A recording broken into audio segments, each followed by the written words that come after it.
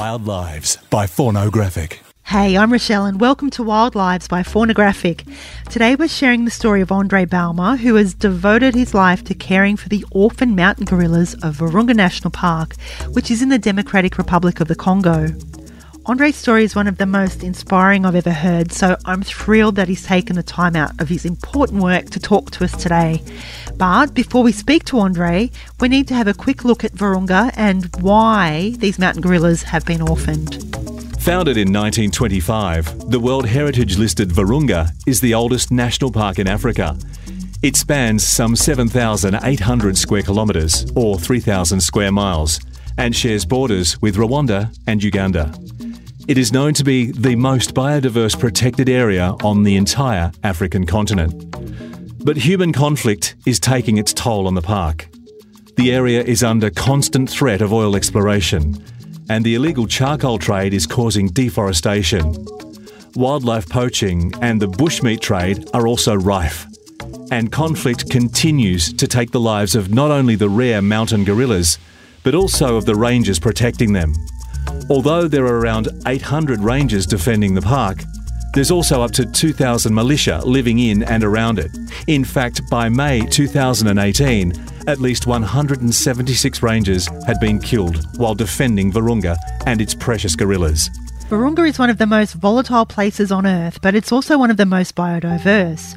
Within the park's boundaries there are dense forests, soaring mountains, active volcanoes, swamps, valleys and sprawling savannas. It's home to an incredible range of bird, reptile and mammal species, including the forest elephant, chimpanzee, lowland gorilla, the super rare okapi and, of course, the mountain gorilla. Now, these guys are critically endangered and there are only around 880 of them left on the entire planet. Virunga is home to about a quarter of them. Sadly, though, mountain gorillas can become orphaned because of the area's human-inflicted challenges. And that's where Andre and his colleagues at Senkwekwe come into the story. The Senkwekwe Centre for Gorilla Orphans first opened its doors in 2008 and is based at the Virunga National Park headquarters in Ramangabo. Over the years, it's been home to several orphan gorillas who witnessed the murders of their families or were victimised by poachers and traffickers. The centre was named after the dominant silverback of the Rugendo group, who was murdered in 2007. Today, there are 4 gorillas living at the centre, and they're looked after by 7 carers. Andre Balmer is the head gorilla carer at the Senkwekwe Centre. Growing up in a small town called Masisi in North Kivu, he lived alongside many animals as his family kept cows and goats and sheep and rabbits, as well as one particular kitty who Andre became best friends with. Then, when he was 16, he discovered Virunga's mountain gorillas. I grew up in a family where we raised different kinds of animals, such as cows, goats, sheep, and rabbits.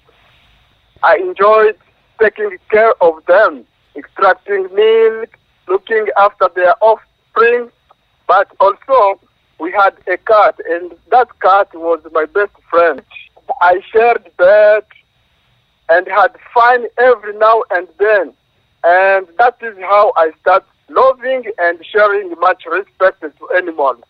When I was 16 years old, I have watched a documentary about Virunga at our school. And after watching the film, I became inspired to work for the park to help protect the wildlife and the park's gorillas. I knew from this moment that this was what I wanted to do for my job. In 1998, Andre started working in Virunga, first as a park ranger, and then he spent 4 years in the field as a mountain gorilla guide. During his time with the wild gorillas, he got to learn a lot about their various behaviours and also how to communicate with them. Here, he demonstrates their various types of communication and explains the different meanings behind their vocalisations. He also explains why they beat their chests and why they kick each other. When you stay for a long time with gorillas, you can easily communicate with them. From my experience from the wild gorillas in the forest for 4 years, and I could watch how they make sounds, how they treat each other, and for gorillas, each sound means something. It's a message that they are sending. But for example, I can know a sound which means it's like a greeting to let you know that everything is okay for them, everything, they are safe. Yeah, like this. That time, gorillas are good. It's something to welcome you. You are allowed to approach them. But a gorilla can tell you, I don't want something what you are doing. Can say, oh. This is saying, no, I don't want this. But for a male gorilla, when he is angry, you can hear this sound.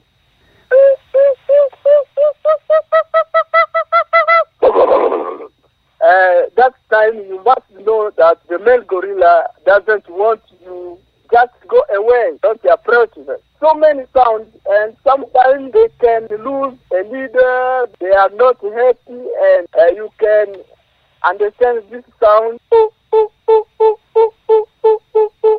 That means they are not happy, they don't have a leader. They have lost one member who is very important. But gorillas can also communicate through beating chest. When one gorilla can beat the chest, especially for young gorilla, the female, it's just to show you that they are happy. But for the male gorilla, when he beats the chest, now it can be when the man is telling to the family that he wants to go somewhere else. Now follow me. And when he beats his chest, now the whole family will follow him. But when there is a danger in the group, the chief or the boss of the family can beat the chest to let know the whole family that there is a danger, to let know the enemy that he is ready to fight against him. Now, they can communicate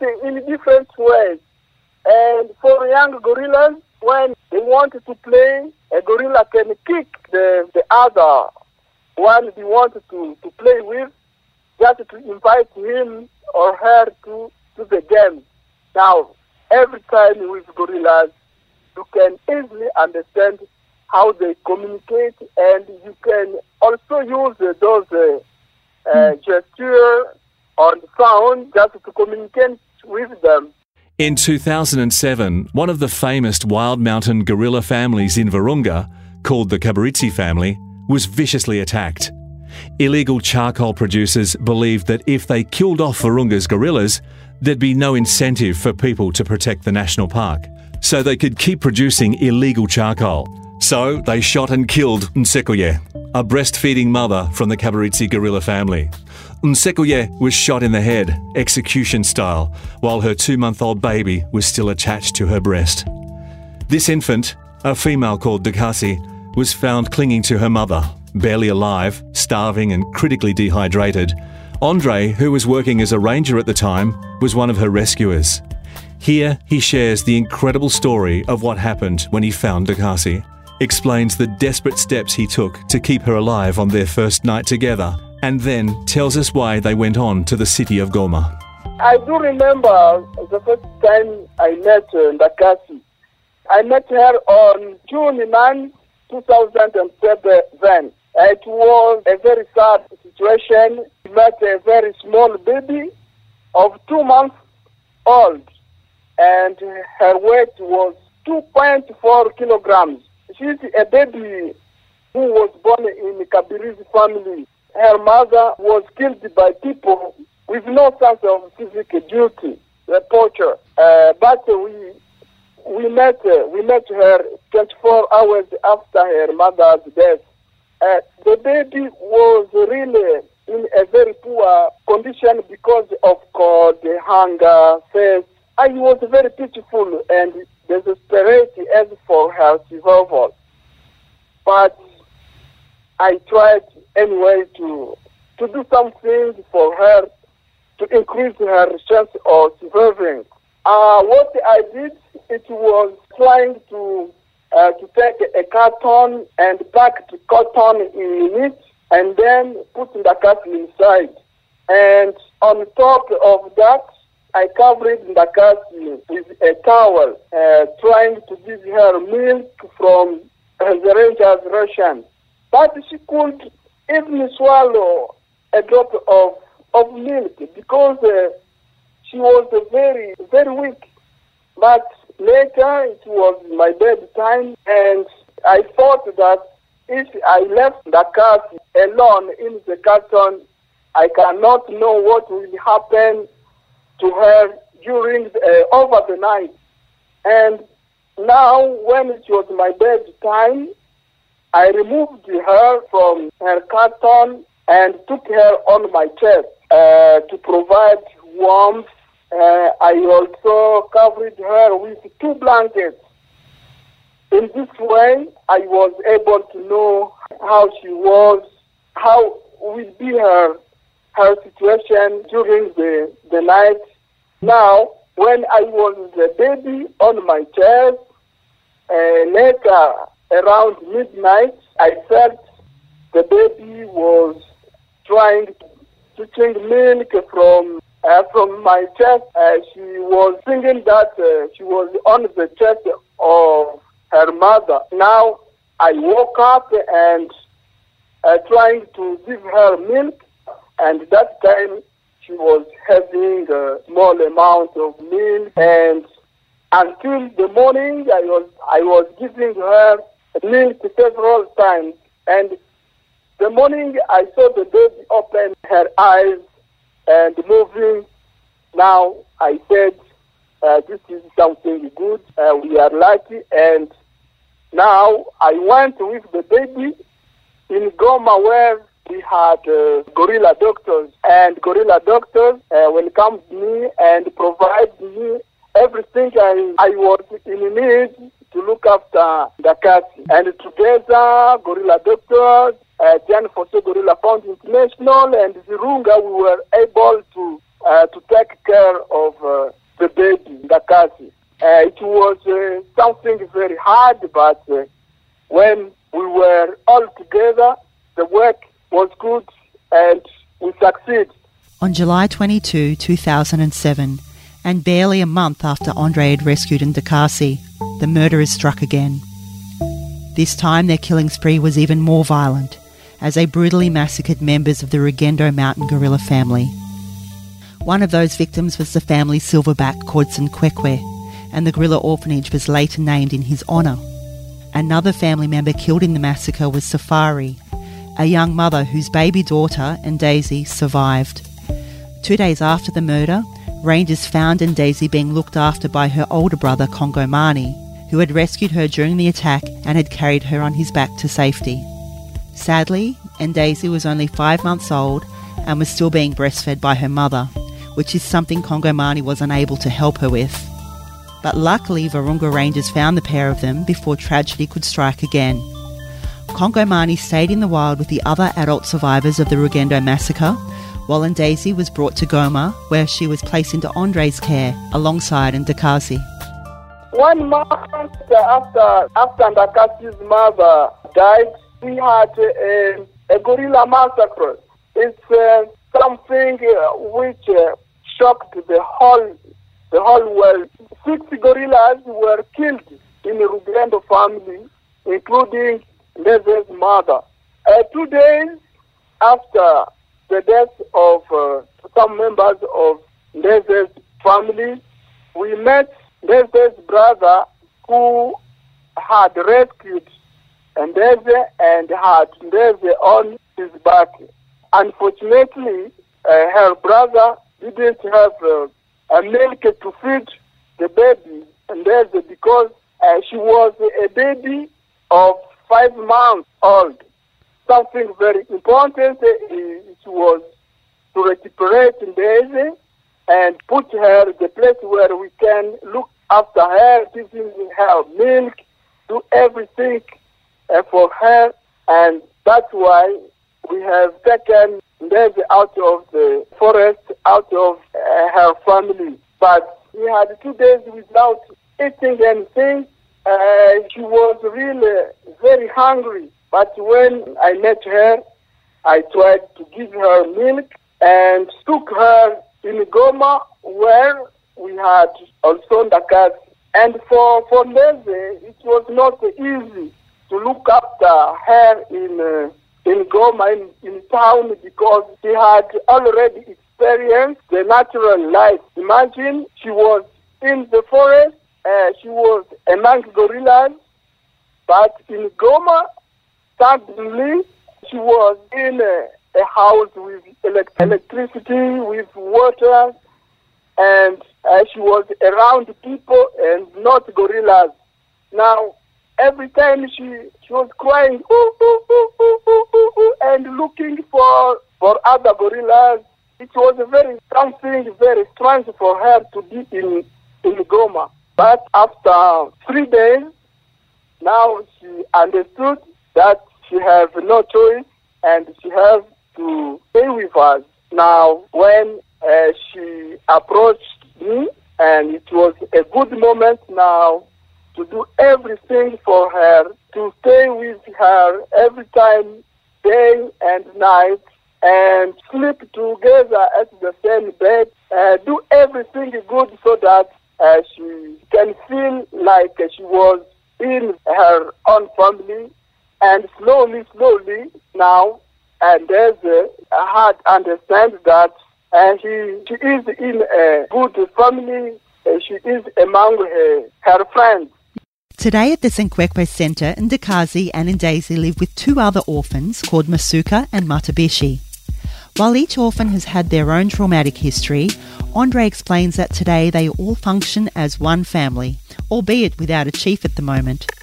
Andre says that Ndeze would make the best leader, but the stronger Ndakazi and the male Matabishi both seem to want to be in charge. It can make for some fun family interactions.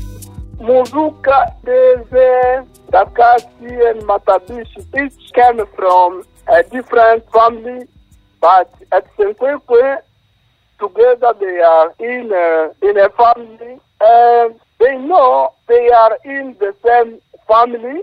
But among them, we have friends, and we have some individuals who can fight because of food, because of leadership.